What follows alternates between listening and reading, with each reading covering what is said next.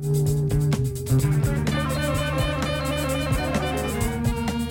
welcome to the 3-year anniversary of Never Iron Anything Comics Review podcast. That kind of flew by. It started as a lockdown project, but we continue on regardless. Not locked down anymore. I'm joined, as is normal, by comics reader, collector, creator and raconteur, Mr. Alan Henderson. How you doing, geezer? Greetings. Not locked down, but you're still tied up. Yeah, I wish. It's going to be a sort of gentler one this week. We haven't got a specific book to talk about. We're just going to sort of have a think about what we've done so far. How's been on, of all the guests, the most. I think you worked it out, didn't you? 30 odd times you've been on, is that right? I've appeared, well, if we include the Nottingham Comic Con panel with Roger Langridge. Of course. I've been on 32 of the, I think it's 144 episodes. I think you're right, my friend. Put out. Yeah, that's right. So 22%. There you go. There you go. Good stuff. Very good. Now, we started on the 27th of March 2020. There's been, including this one, 145 episodes, 40 guests, what turns out to be 180 hours. Now, if you ran that back to back, it would be 7.5 days of continuous listening, which is going some. Bear in mind, I've been talking into this mic for that long.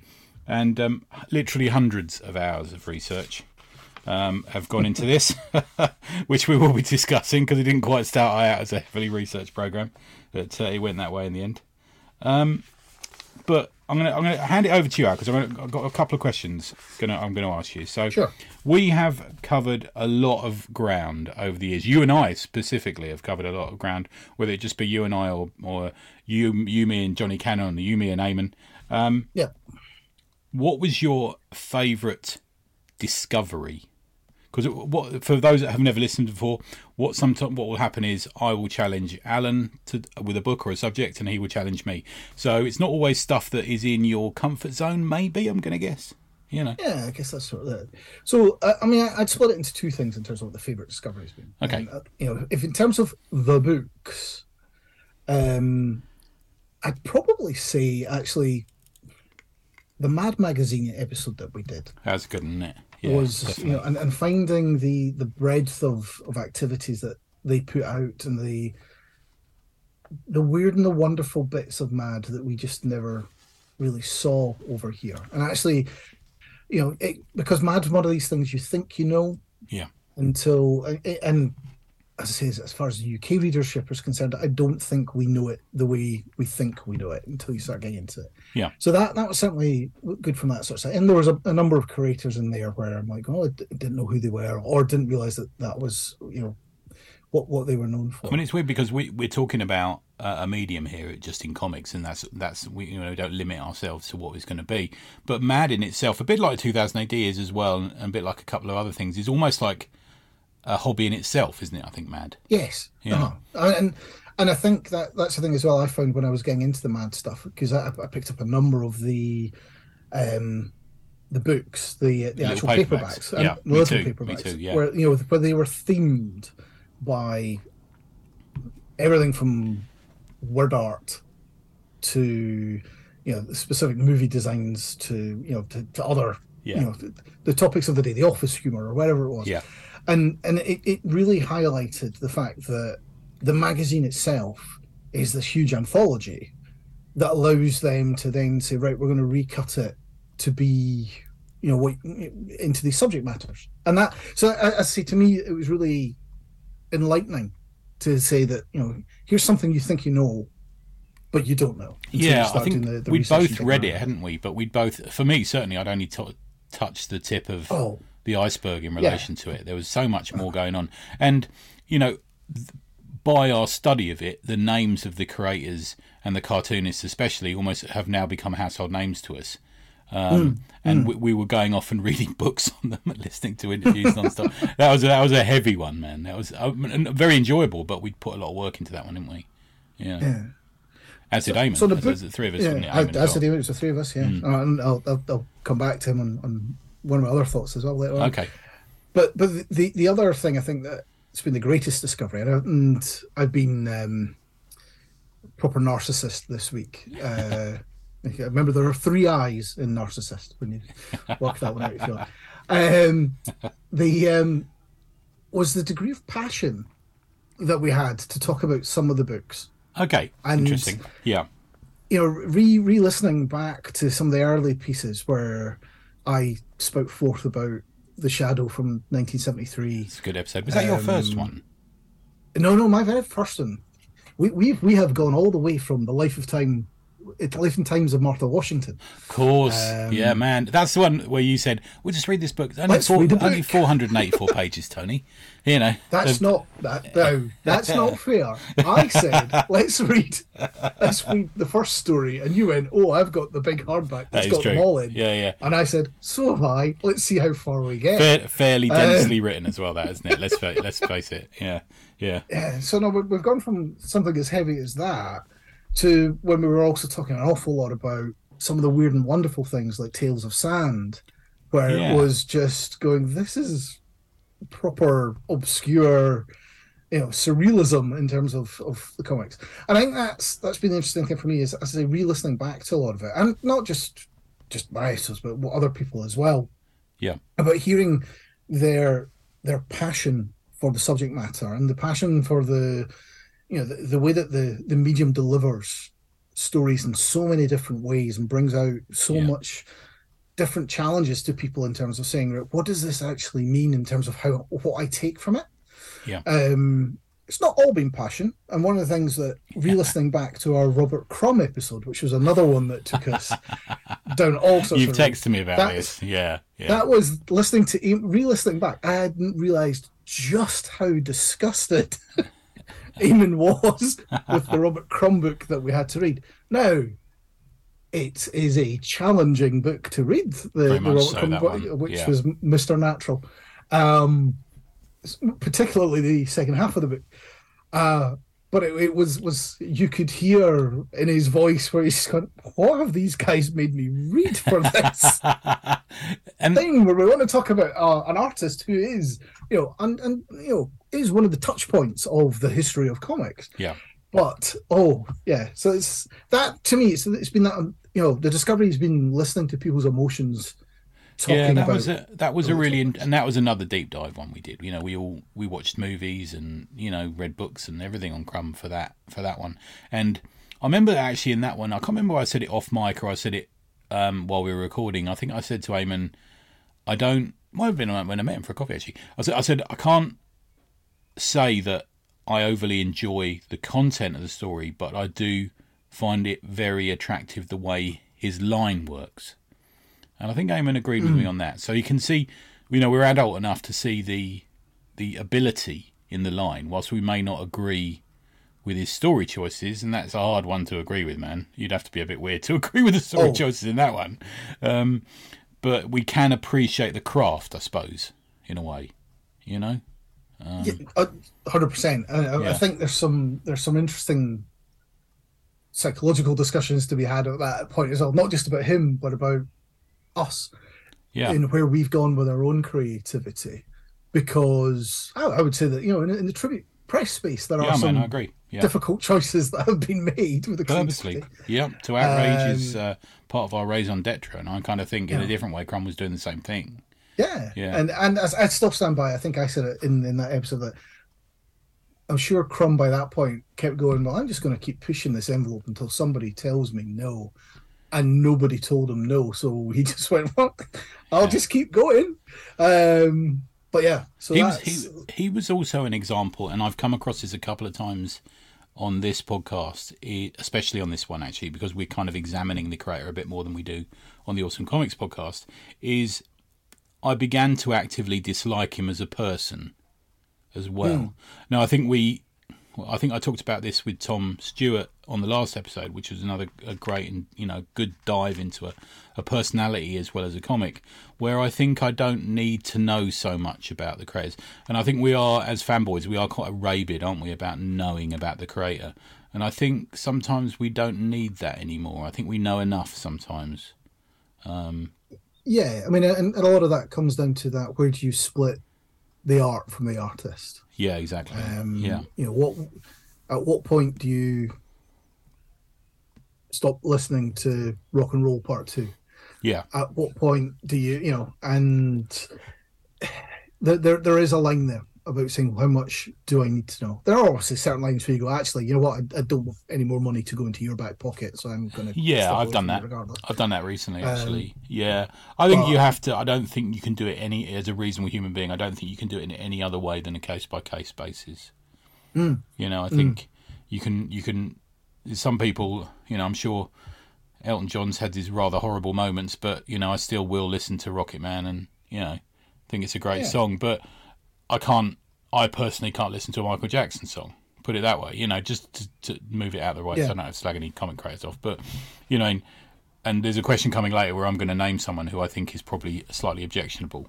But yeah, it's interesting, isn't it? I think to get it back to you again, man, if you don't mind. I think we've talked about the discoveries we've made during it. One of my favourite episodes is when I got you to read 2 issues of the Avengers. Now Taskmaster. yeah, now I really like that because you're not an Avengers guy. You're not like you do read some Marvel, but you're not a super Marvel guy. Yeah, And it was full of sort of like Jocasta and all these sort of characters. You're like, I don't know who these people are. But I'm going to read it and I'm going to examine it and I'm going to enjoy it or not enjoy it. And that was a good little experiment because those 2, for me, in my reading life, they're seminal books. yeah.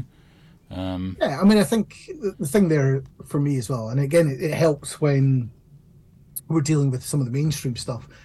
It was George Perez. Yeah, So you're going in. you got that Going, little touch point, haven't you? It's George Yeah, Perez. There's lots we can talk about with George Perez and look at him and stuff. And at the same time, so I think there is maybe this is we're straying into some of the later things we want to talk about.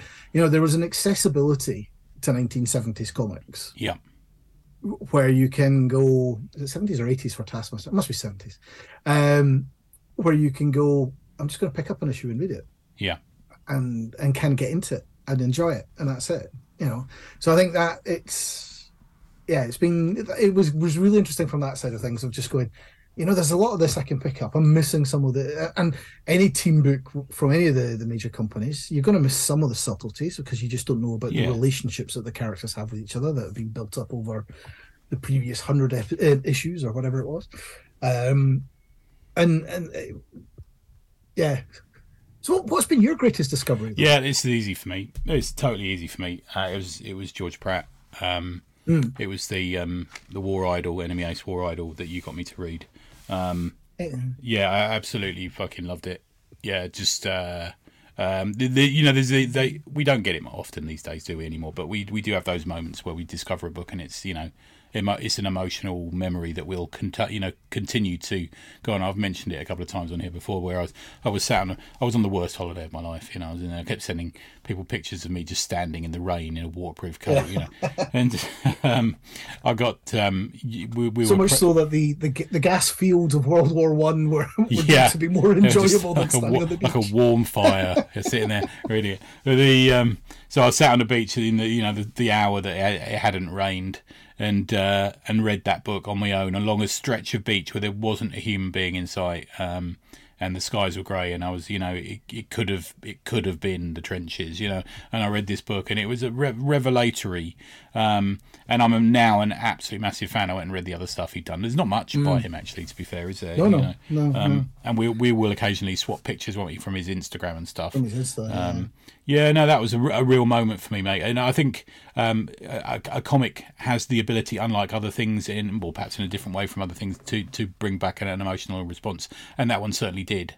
And I've been doing a little bit. I reviewed a war book this week on the ACP, and I've been feeling that era of First World War, Second World War is a really great ground to work on, and I don't think people pay enough attention to it.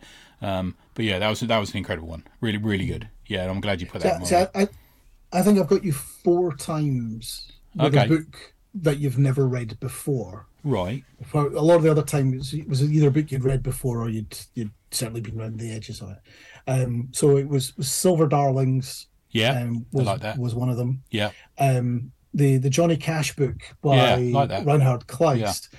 And I know that led you on to also read the Nick Cave book. Yeah, he's got a Bowie book out. He's just come out, I think. I think it's out in a couple of weeks' time. Oh, is it? Oh, I think they got. Yeah, they're going to sign, aren't they? Yeah, yeah.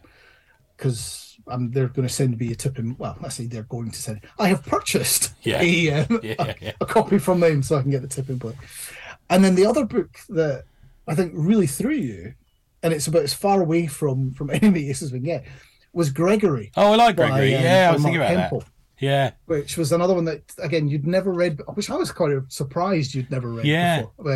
It was another one that I owned an issue of it. Do you remember I said later on, I was going through a long, and I thought, I didn't even fucking remember owning this book. But yeah, I really like that. And it got me also to read his Mars book, which I really like as well. That was just a strange, abstract comedy thing, wasn't it? It was just... So, was it Piranha Press? I'm thinking off the top of my head now. Yes. Yeah. Just so much of its time as well. And a book you have to invest yourself into to read. It's no light. It's a weird one because it's the book is quite a light thematic book, but because it's drawn in such a scratchy black and white way, you have to kind of throw yourself in and go with it, don't you? You know. That was a great one. Easy to regress into as a with him as a character. But I'm as I said, the Enemy Ace one is the one that I was most worried about. Okay, because it meant so much to you. It meant so much to me, yeah. And I thought, well, if he doesn't like it, what are we going to do? So I'm going to fall out. Well, no, but we were only something where I'm like going, I thought this was good, and I think that's been an interesting thing as well with us for a lot of times. Both things that you've given me, like the Paul Jeffrey saga or whatever, where we've said, oh, this is something I remember reading and enjoying. Yeah. But I haven't necessarily gone back to in some time. Yeah. So I hope when I go back to it, it's as good as I remember it in my head going back to. And there's been a couple of times where things have been better than I remember them, and sometimes where I'm like going, oh, I thought this was better than it was, but I'm nervous. Now. I'm nervous about going back to it as well. I think I don't know whether I will, because it was such a sort of joining of so many things that made me enjoy that book. You know, one it is absolute quality, and two, it's never going to get more of my attention than it did that week. Yeah. You know, it's the sort of thing you leave for a decade at least. Yeah, I think so. Yeah, I think so. Oh no, I think our enjoyment. I talked about this recently. Actually, there's a number of creative elements to a comic book, and I think one is the writing and the drawing of it, and the lettering, etc., colouring. But I think the reading of it is almost a creative endeavour in itself, because we interpret and emote, don't we, as we read a comic. You know, it very much is dependent on a number of factors in relation to how we're feeling at the time, and I think that is true about a lot of comics. Like the first time I read Uncanny X-Men as a teenager or as a 12-year-old or something, I'm like, fuck me, it's blew my mind, you know. But it wouldn't have the same effect on me now. It would have maybe a different effect on me, but it very much depends on time and place and emotion and situation to enjoy a comic, I think. Oh, 100%. And I don't think it's just comics in that. I think it's music particularly. Well, I was also actually going to say about getting sketches from creators through Comic Cons. Often the story that goes with meeting the creator is more important than the actual drawing itself that they do, or that it certainly adds. So somebody, it's like sometimes you look at sketches that other people have got and you go, okay, well, thank you. And they're like going, but look, it's so and so, and you're like going, yeah. And I look at something, like having. We've talked about Chaykin when we did the American flag piece. The story I have of the first time I met Howard Chaykin is a lot more interesting to me than the actual drawing that he did. And that, and how that all ties together then when I go back to read books by him, and then thinking about that story in my head as well as to, and you talk regularly about your interaction with Chris Claremont. I like to stick a knife in. Actually, that those sorts of interactions with the creators can give you, they give you baggage to take into reading the next book by that creator, and let's face it, we're in that times 1,000 at the moment, man. I try not to look at the Twitter accounts of people I really admire. You know, because I know they're going to at some point make an arse of themselves. It's interesting. Well, while we're on it, let me just give a readout. So, as I said, we have had, how many did I say? 40 guests. So I'm just going to read out the names. Just to give him a name check on this 3-year anniversary. Eamon Clark, Tom Stewart, Ian Ashcroft. That was good. Ian and I got into a book from our episode, which is very cool. We're in Kiss My Axe, as mentioned. Mr. Cumber, Peter Hogan, which was a little bit of a surprise for us, wasn't it? That was a shock. Yeah. I asked him a question about the book, and it turned into me inviting him on, and then me going, "Oh fuck me, I've invited him on. I need to tell Al." You know, it's like one of those. Simon Russell, he's always great. Dave Robertson, who's a regular. Steve Ingrams, Adam Falp. Falpy was on the first episode. Sarah Harris, she's been on a couple.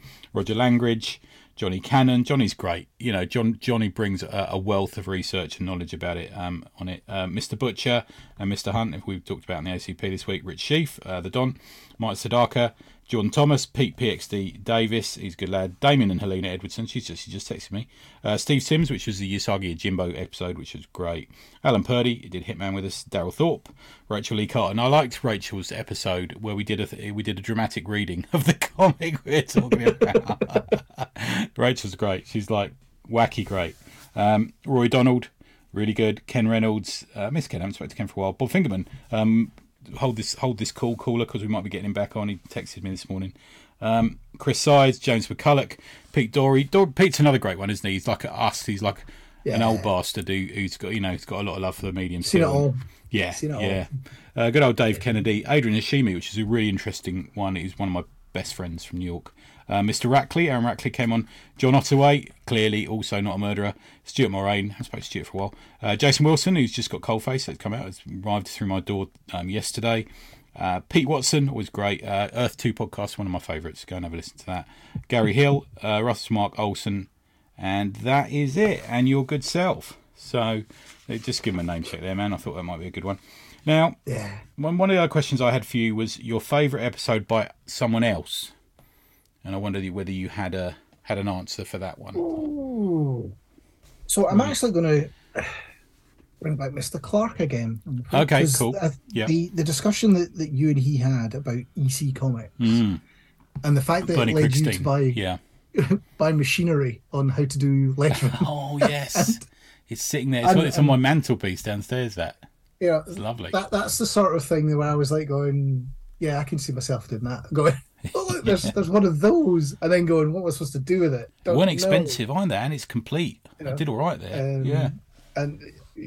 So now that, again, because that was one of the first episodes where I felt that I was phoning it in, or my own episodes, because I'm like, these guys have spent how much time and effort doing the research? I read books on. I think I worked it out and read nearly all of EC's output for that episode. Yeah, and having read a few EC books, we talked about dense reads early on. They are some of the most dense reads. Yeah, there's a lot. There's a lot in a single issue for them. Yeah, there really is, and a lot going on story-wise. To keep in your head. Yeah.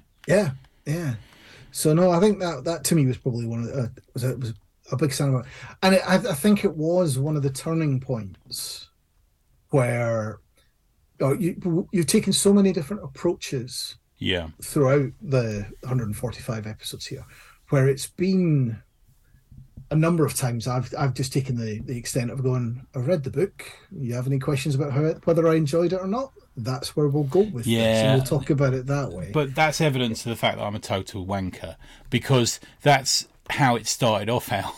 That was the premise when we started. And there's nothing wrong with that. Yeah, no, I agree. Yeah. It's just you did as well. We all got a bit carried away with the research, The behind the scenes story for this episode is we were going to do another book by a creator we both are very fond of, and it just wasn't as good as we remembered, So I said, well, it's the third year anniversary. Yeah. You see, the weird thing there is as well, I started out selecting books going, I enjoyed this, I'm going to enjoy, let's read it again. While I'm now at the point where the reason I selected the book that we're not talking about was because I went, this will be a good subject to open doors to talk about other things rather than the book itself. We haven't really talked about the writer from that one, and he's got a breadth of really great work out there. Yeah, and we'll get round to him eventually. We'll just need to find a different a different route in. Yeah, good point. But I think Yeah, that's been the interesting about saying, where does, what, and there's an interesting thing here as well, which goes back to our how much do you want to know? There is something about looking behind the curtain. Does it spoil things or not? yeah, And the way we've tried to do, or certainly the way I try to do a lot of the studying for these talks, is not get into too much about the creative side of things, because there is that when when you see sausages being made, you don't want to eat sausages anymore. it's true. Yeah, yeah, There's something about that. But so the balance has more been around saying, what's a bit of the history of the subject matter or the history of the creators. yeah. So as I say, being the narcissist side, when if I take us all the way back to episode 46, when we discussed the Shadow number 1. Yeah. If you actually listen to that, I think we do our usual talk for about an hour 10 or 20, something like that. Yeah. It's 45 minutes in before we actually talk about the book. Oh, okay. Because we do a whole history of the character, and we do a whole history of it, and so that's sort of the fascinating thing, where it is just like, how do we get into this? Yeah. While for others, where we went, but I think, I don't know, Domu, we just jumped straight in and said, let's start getting into it. Yeah. But I think that's one of the problems, and I had this later on, but I think it's a good time to talk about it now, is the state of, I don't want to call it journalism, but the state of comics podcasting and commentary is I don't hear anyone talk about the comic anymore. It doesn't, they don't even talk about the events that are happening in the comic. It tends to be just about the creators, and what they're up to next, whether they've got a film deal going, how many books they've got on the go. There's very few out there, EOC, ACP, as exceptions, but it just doesn't, comics journalism doesn't seem to, one, talk about the actual comics, and two, approach it with a critical eye. And that's what I wanted to do. I mean, we haven't been happy with certain things. We pointed out criticism, but there still remains a love for the medium, on this, as I like to think on this podcast. But I don't think anyone seems to cast their eye over it properly anymore. What do you think about that, man? It's because, number of things. One, people are reviewing the wrong things for themselves at times, I think. Right. Because what's wrong with the comics industry today? I think maybe just journalism. I think if you see what I mean. Yeah. But yeah. No, but I think part of that is people don't know how to find a book, partially because there are too many books in the world at large. As in it's so easy to publish a book now, right? Yeah. Any 2-bit penguin person could do it. It does mean that how do you find what is the right thing for you? How do you discover it?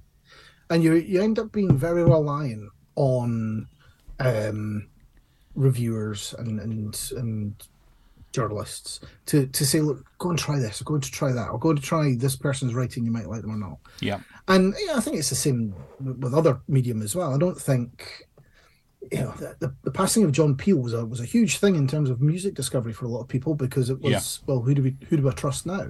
Yeah. And I think there are a lot of good books out there. You just don't know how to find them because the people aren't people end up being very narrowly focused on their own thing. And because a lot of people who are doing like that podcasts alike feel the need to produce content. Yeah. So you take the path of least resistance, which is I'll just keep talking about the things that I know about. Yeah. And not bother going to try to discover anything new. And also I want to be popular, therefore I'll say the most popular review possible as well. I'll play to my audience. Yeah. That's the only way that I can continue to stay on whatever rankings I need to be heard or read or seen on the website, whatever. And so that people will keep sending me things to review. Yep. And I just think it really starts to fall down on itself on that side. And it's, I'm as guilty of this as anyone else, in that I used to really enjoy reading previews and going through all the bits to try and find things that I'd never Yeah. That I wouldn't necessarily. I haven't picked up a copy of previews in I don't know how long. Yeah. And part of that has also been because my shopping habits have entirely changed. Yeah. Which relates to another story you put out in ACP the other week there about the Yeah. quality of some comic shops versus others. Yeah, I know. And that, I think those are it becomes a perfect storm of all these problems coming together, of people going, well, I can't find books I like, therefore I'm going to have to focus on listening to the journalism to see what's recommended. And those journalists going, well, we only want to recommend the things we know about, which means it becomes a very narrow field of what people are then willing to try and investigate and have a look into, or discover. Yeah. Also, there's another leg to this as well. The cost of things now means that taking a punt is just we've talked about that on the ACP recently, and it's just jumped up again, isn't it, as of this week? 22 pages for $4.99, which is going to be what, £4.90 in some London shops. Yeah. And the price of UK, it's not even just that. So you're stick in the small press world and say, right, I'm going to try small press, and you go, how much is the postage? I'm not even talking about getting stuff from America. I know. It's just, you've kind of gone, well, it's just a lost cause. But even getting stuff posted around the UK now is getting pretty crazy. Yeah. And people are taking the piss. Yeah. And a lot of people take the piss around the price of the postage. I've noticed that. Yeah, it doesn't help. Yeah. And I don't think the convention scene is as good or as healthy as people think it is. I think you're right, man. I think there's a lot of cons have disappeared. Let's face it, in the last few years. Yeah. I've said we're snakes swallowing our own tail. We entirely are, and the con scene's becoming more and more that it's the diversing out into, breaking into. There are certain things that are great for families and all this sort of stuff. They're more media cons than they are comic cons. Yeah. But yeah, I don't want to be the doomsayer, and I don't. And on top of all this as well, I do think that Joe, comic reader, doesn't, and I'm going to say this with a pile of Batman comics upstairs, doesn't look to progress the way they should. Okay. And I think, you've got people of our generation complaining that the GLA today or the Avengers today or the X-Men today is not as good as it was in my youth. Yeah. And I'm like, and sometimes, or the Batman books are not as good as they were when I, in that heyday of 89 to 90. So yeah, I'm thinking, well, hang on, I was 20 and really enjoying them. For all I know, 20-year-olds today could be reading them and really enjoying them and enthuse about them in 30 years' time. There's distinct possibility that might be the case. And it's just that I am not that target audience anymore, and I should have moved on to something else. Yeah. But because I have that difficulty of discovering the something else, because it's not readily visible, and I've got comics journalists not really telling me to say this is what comes next. And I think it's really easy when you're very, it's probably quite easy to go, well, here's the comic in the supermarket that's meant for the under 8s, under 10s. Yeah. Then there is YA, so we can actually get people to progress to that, and then from YA we can take you to these books. And it again, because Vertigo's gone away, where do people go when they go, right, I like reading comics, but I need something a bit more than spandex at times? What's the other things that can get me into? There isn't the next thing. Yeah, it's interesting when you talk about that, because I actually consider myself to be very lucky with the ages and the way that comics evolved, because I started reading comics in the sort of mid to early 70s. By the time I hit my early teens, we got Watchmen and Dark Knight, so comics were growing up with me. By the time I was in my late teens and 20s, Vertigo was on fire and was, all this sort of very cool stuff going on. And over here we had stuff like Deadline and Escape Magazine and stuff. And I actually think I grew up and comics grew along with me at the same time. And then I think I first noticed what the fuck is this when we got the Image revolution. And I think, to me, it's stagnated a little bit. It's not evolved enough for everyone. I think since at least 2000, comics really hasn't changed much. It's still a writer's medium to a big extent, as it started, with the the Ultimate Universe and that sort of thing. That's the Ruckers and the Millers and the Bendises and all that sort of thing. And I don't think it's evolved enough. And I think people are afraid of that growth, which is why people are afraid of manga, I think. And I think it needs to change, because we've had, 23 years of no change. Well, when you look at the previous 20 years, there was a fucking shit lot of change. From 80 to 2000, everything changed. Yeah, so I'm with you most of the way there. Okay. I think that what you have to remember is that when you went with the image revolution, what on earth is this? The generation or generations behind you went, oh yeah, I think so. New, this is 1960s, and the Marvel is launching again. Hey, I don't want to carry the 50 years of baggage that Superman has at that point, so I'm going to jump straight into image stuff. Yeah, and I think in a way that did evolve as well. We had the sort of Supreme stuff and the Wildcat stuff, the Joe Casey, Alan Moore, Supreme. And then we hit 2000 and then status quo, man. I do think that. Oh, yeah. But as I say, I just wonder if we end up, or certainly the people who go, and I say I put myself into this category at times as well. Oh, Batman's not as good as it used to be. Or, GLA's not as good as you. Is it a case of, but I'm no longer that target audience, and my difficulty is finding what should be for me now. And don't get me wrong, there are things out there. We've talked about them on this pod in terms of some of the books that are out there. But you're right. Where is the American flag of today?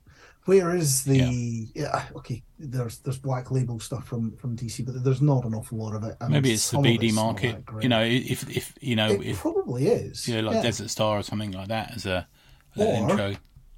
It's the manga market, where it's the things that it probably exists in the manga market, but we either don't get it translated into English, or again, my whole point about how do you find. There's so much manga. How do you find the bits that are for you? Yeah, I know. Yeah. It's like walking into a record shop for the first time and going, there's 10,000 records in here. I'm going to love 50 of them. Yeah, and you know how we find it? We find it by good people in comic shops and good comics journalism, two of which are in certain areas, not in every area, but are in certain areas lacking. Yeah. Very much so. Yeah. Very much so. I've got a question I was going to ask you, man, and I didn't prepare you for this one because I wanted to drop it on you. And it's kind of like on the tails of the fact that we've been through quite a tumultuous period of, ups and downs in the comics industry, even if it just be being locked in and ordering stuff. And, I don't know if you were like me, but I ordered quite a lot of comics during that first lockdown. Yep. And it gave me a chance to sort of survey my collection a little bit and look around me and, Longbox Mountain and all this sort of thing.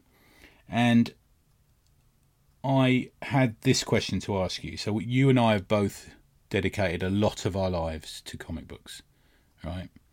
A lot of our private time, a lot of our thinking time, a lot of our social life is comics. Yep. Has it been worth it? Oh, yes. Yes? Okay. Very much so. Yeah. And why do you think so? Because of the sheer enjoyment that you've made out, or I've taken out of it. There's been emotional impacts that come with a lot of the things that I've been involved in, both from a reading and a creative side. The connections that it's given me to people that I never would have met otherwise.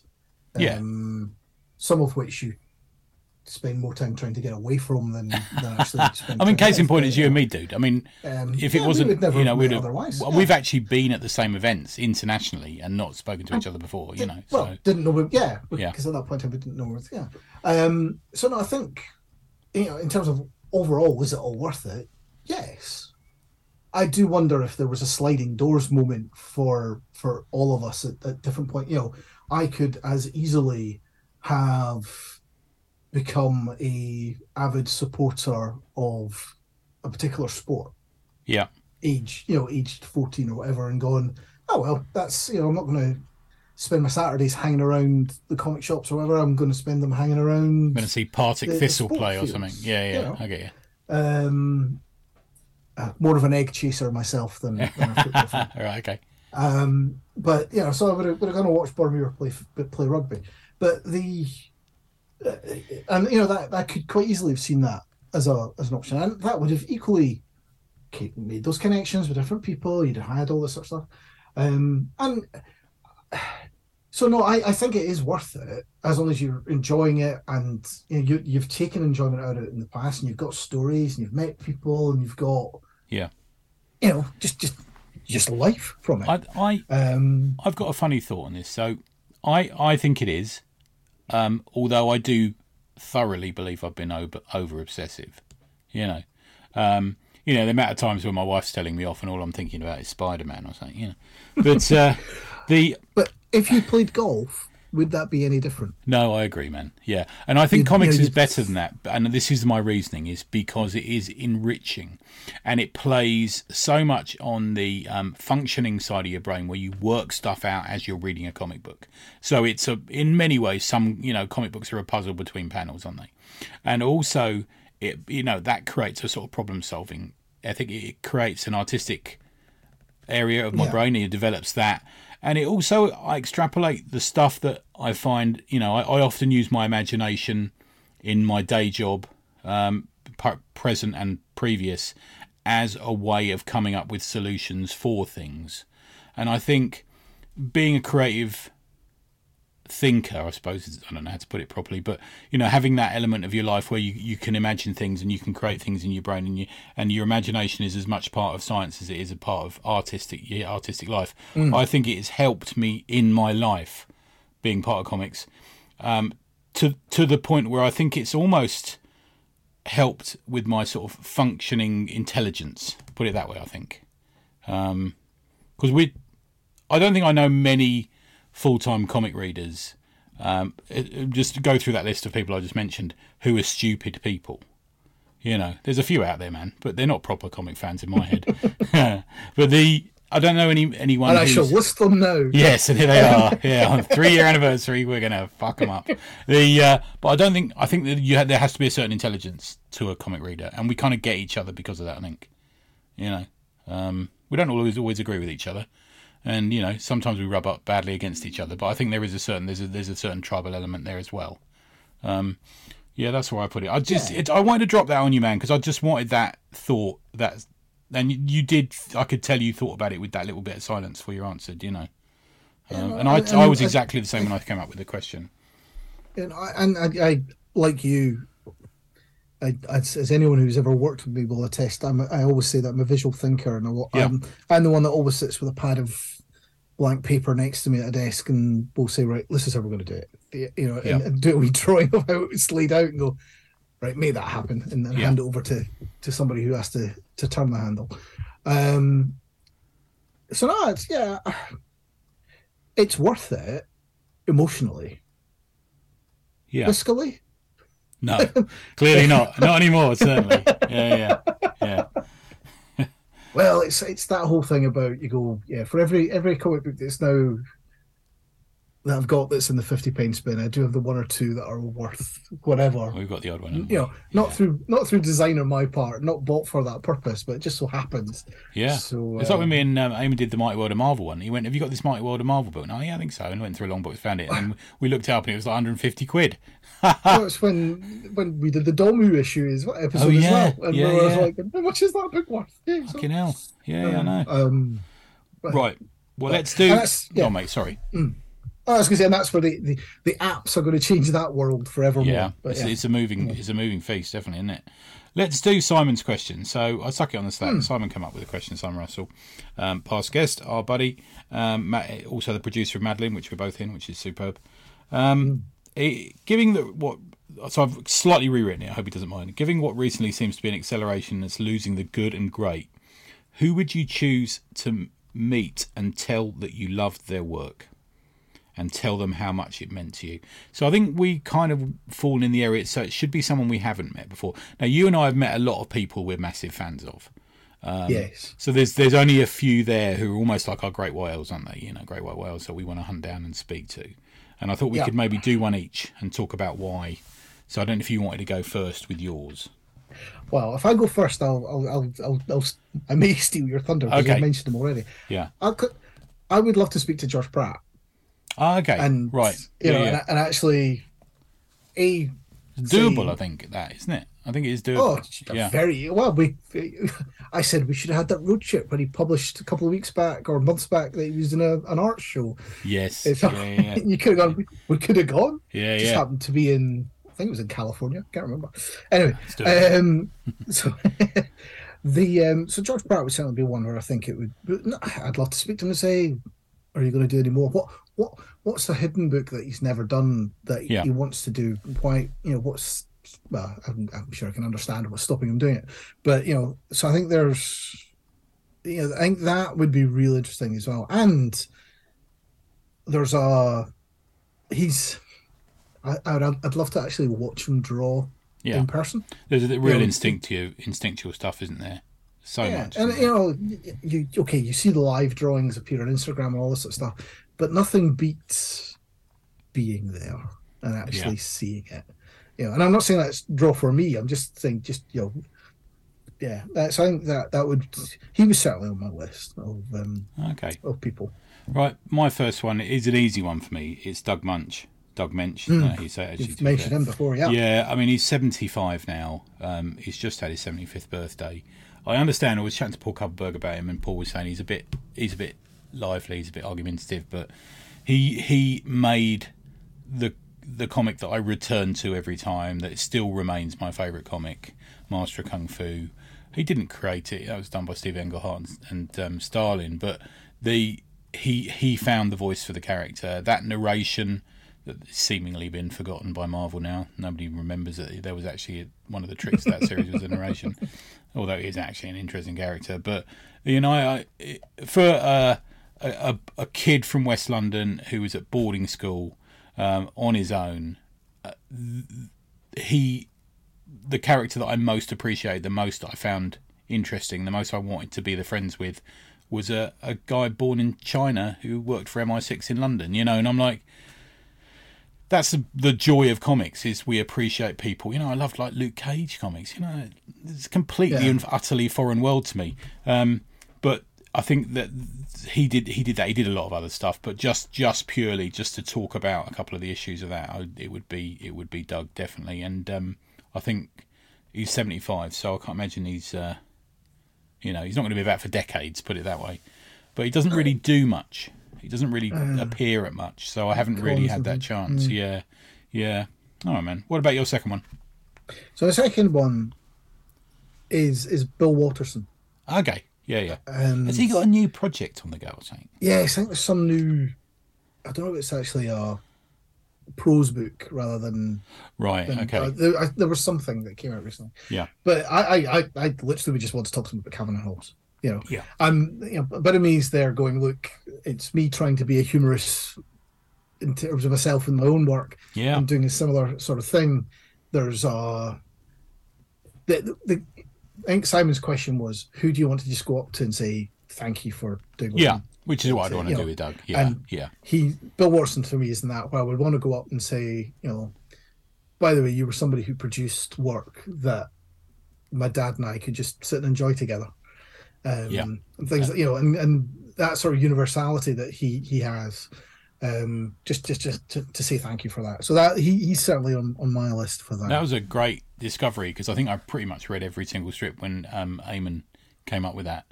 We read an awful lot, so we did an episode on that, me and Eamon, because I think it meant a lot to him and his kids. Yeah, that was a good episode. And when I was at Edinburgh University, the Calvin and Hobbes books were the only comic books that were stored in the Divinity Library. because it was felt to be part of the divinity course, because they had that view of going, actually these are semi-religious texts in a weird way. I think it was more the fact that they made reference, or you could make reference through Calvin and Hobbes to any situation that came out. So good stuff. Mine is on a sliding scale of difficulty. The people, I'd like to point that out, by the way. So my second one is John Byrne. Not an easy individual to get on with it, as I understand it, but I'd certainly give it a go. With a flame about this high, I believe. Yeah. It used to be the name of his letters page in the back of X-Men. And it was because the question was always, how's John Byrne? He's with a flame about this high, was his response. So anyway.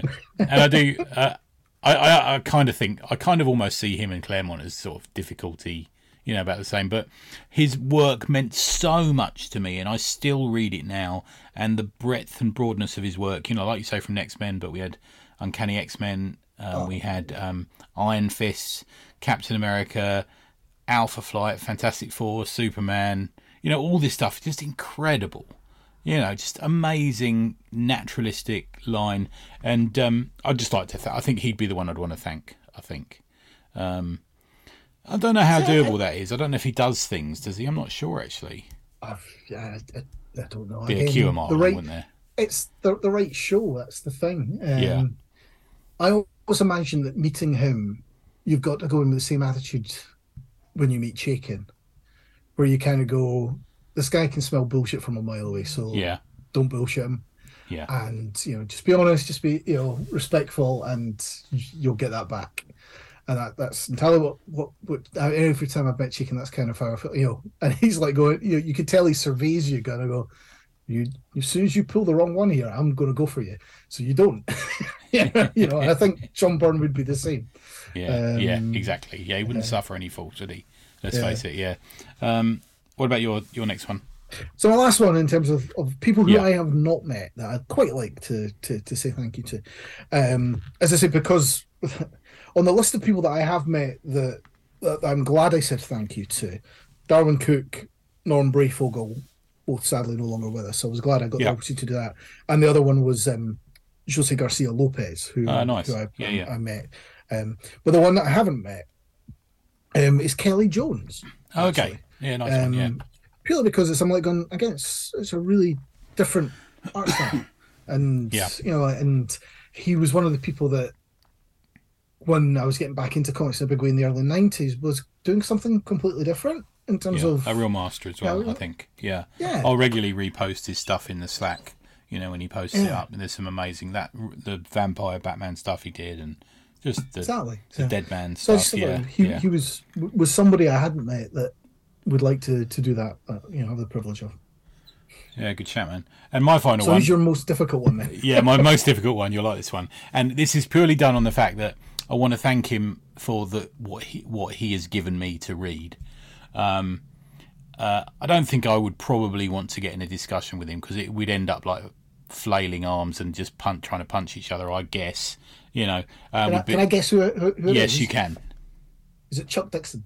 No, although I've just ordered a book of his actually to read, because I was so impressed with his interview with Mark Miller, the way that they just didn't have any middle ground politically, but got on because they both love comics. That's a great episode, that is. And that's Dave Sim. Dave Sim, all right. Yeah. Okay. Yeah. Dave, I think Dave Sim actually does. This is a bit unfair of me, because I have met him, but I met him before I really got into his comics. So I didn't really understand. I think I'd read a couple of issues of Cerebus, so I didn't really understand what was going on when I was sort of sat round him in UCAC. But I think I'd just like to thank him, because I regularly go back and read Cerebus, and I really do think it is incredible. But it's just one of those comic series that people think, oh, he's a misogynist, I can't read. But, they're quite happy to read other things, but it is an incredible The thing is, he book. Doesn't hide it in Cerebus. And particularly when you get into Mothers and Daughters book, it's kind of like going, this is the story. You know? So, that ties all the way back to one of our earlier comments where we talk about sometimes meeting the creator and the story is greater than the thing that you get, if you like. Yeah. So in 92, he toured the UK at that point Okay. and came to Edinburgh. With Gerhard, I'm And guessing back then as with well. Gerhard, Yeah. well, yes, exactly. Mm. And so was in a comic shop in Edinburgh that sadly no longer exists, where I went in and I didn't know if I was going to get there. So I turned up at the shop, picked up the most recent copy of Cerberus off the shelf to get signed, which I think is number 178, but Okay. whatever. Yeah. And so I was like, and he opened it up and they were handing out free posters and stuff as well. So I was like, brilliant, bang, bang. And he said, oh, do we? And he did a tiny wee head sketch of Cerberus inside the book. And I thought, that's lovely. Nice. Thank you very Yeah, much. yeah, yeah. At which point he passes the book to Gerhard, who did nothing more than draw bricks behind his head and looked up at me and he went, I draw the backgrounds. And I was like, I've got bricks by Gerhard. You know, and I was like, going, you know, to anybody else, you go, it's bricks. And they go, so what? And I'm like, yeah, but it's bricks by the guy that does the backgrounds. And so, yeah, as I say, sometimes the story is more important than the thing. Definitely, man, definitely. And I think that when I remember I didn't meet him, I just sort of sat in his presence when he was sort of holding court in this room. I remember there was a room at UCAC that was just like chairs. It wasn't, I don't really know what it was set up to be, like almost like a sort of shitty old lounge area. And we were sat there and he was going on about how he'd been picked up I think he was talking about a US con or something, and immediately taken to a titty bar. And I remember as a kid thinking, I've never heard anyone in real life say titty bar. And I still to this day remember him saying it as I was sitting there. Yeah, but I think it's from that point on I sort of fell in love with Cerberus, and you know, this was I think around issue 50, something like that. You know, so sort of church and state kind of period. I mean, to be fair, we have discussed numerous times tackling Cerberus, but it's such a fucking big subject. Yeah, yeah. Well, and there's numerous books written on it. Yeah, I still think that the way to do it is anyway. I think there is a way to do it. Yeah. And we might do that one day, so let's keep our powder dry. But it's the granddaddy of small press. Yeah, very much so. Yeah. I think you're right, man. Yeah. And the first thing ever to do proper phone books, wasn't it? So I think you might be right, actually. Yeah, yeah. And they're not easy to get hold of either, are they, at the moment? No.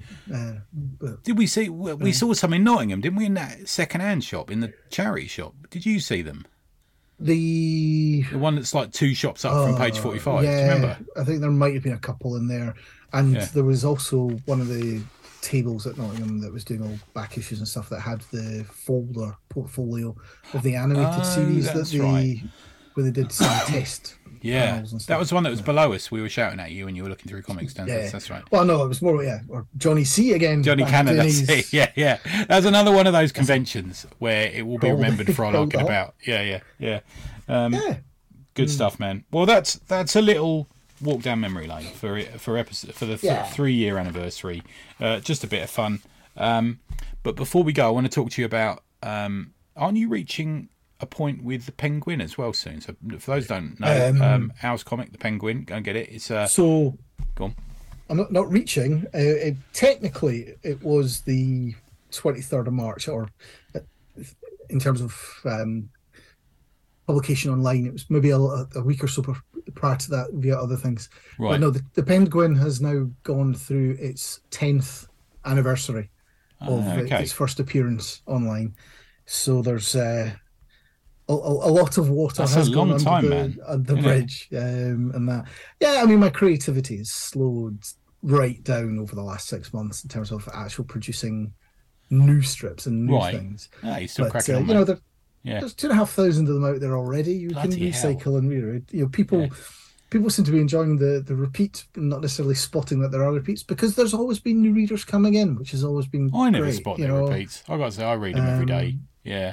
Well, if I started reshowing you Calvin and Hobbes from 1988, it'd still be fun, wouldn't it? Yeah. You wouldn't notice it. There's one or two you say, actually, I'll take that one out. It's not as funny as I thought it was at the time. But most of them you can just keep going. Yeah, here's another. So no, 10 years of it. I don't think there'll be 10 more years of it. But no, I want to try and I want to try and at least finish the next book and kind of say, let's put a bow around it, because that would be quite nice. For a while at least, maybe. Yeah.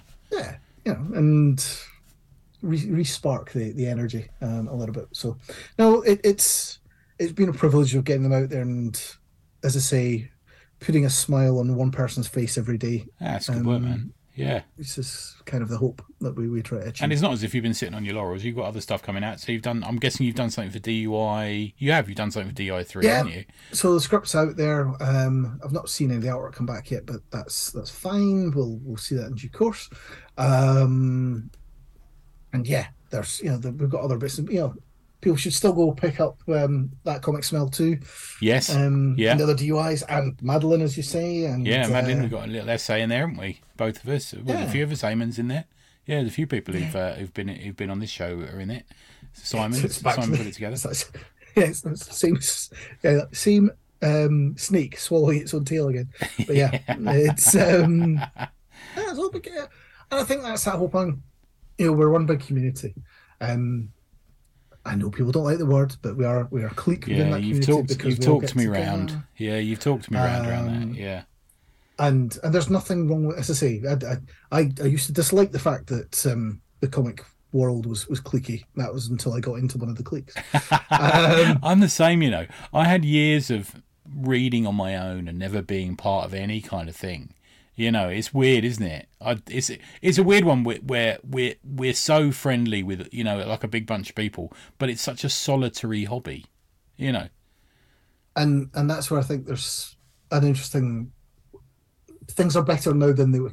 Kids today don't know how good they've got it. Yeah. I remember going to my very first con down in Bristol, and walking into what would have been the Friday night bar, and going, oh, I think that's so and so over there, but I don't really. I've seen their picture somewhere in the back of Comics International, and that's so and so, but I don't really know who they own. They're speaking to other people, so I can't really go talk to them.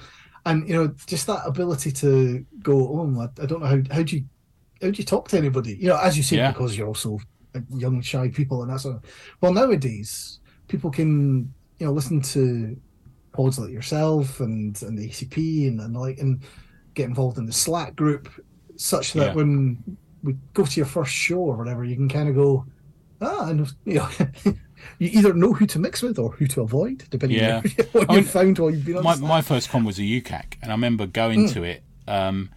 And my dad dropping me off, and I think I was staying over my aunt's that night, and I had a map and just enough money to buy a couple of comics and then get a tube out to my aunt's place, And I was in the middle of central London, age 12 or something. Like, fucking hell, what am I doing? You couldn't do that now. I was like, I know I've got to try and figure out how to get all the way down a tube line, to my aunt's house, and then ring her from a phone box to get her to come pick me up.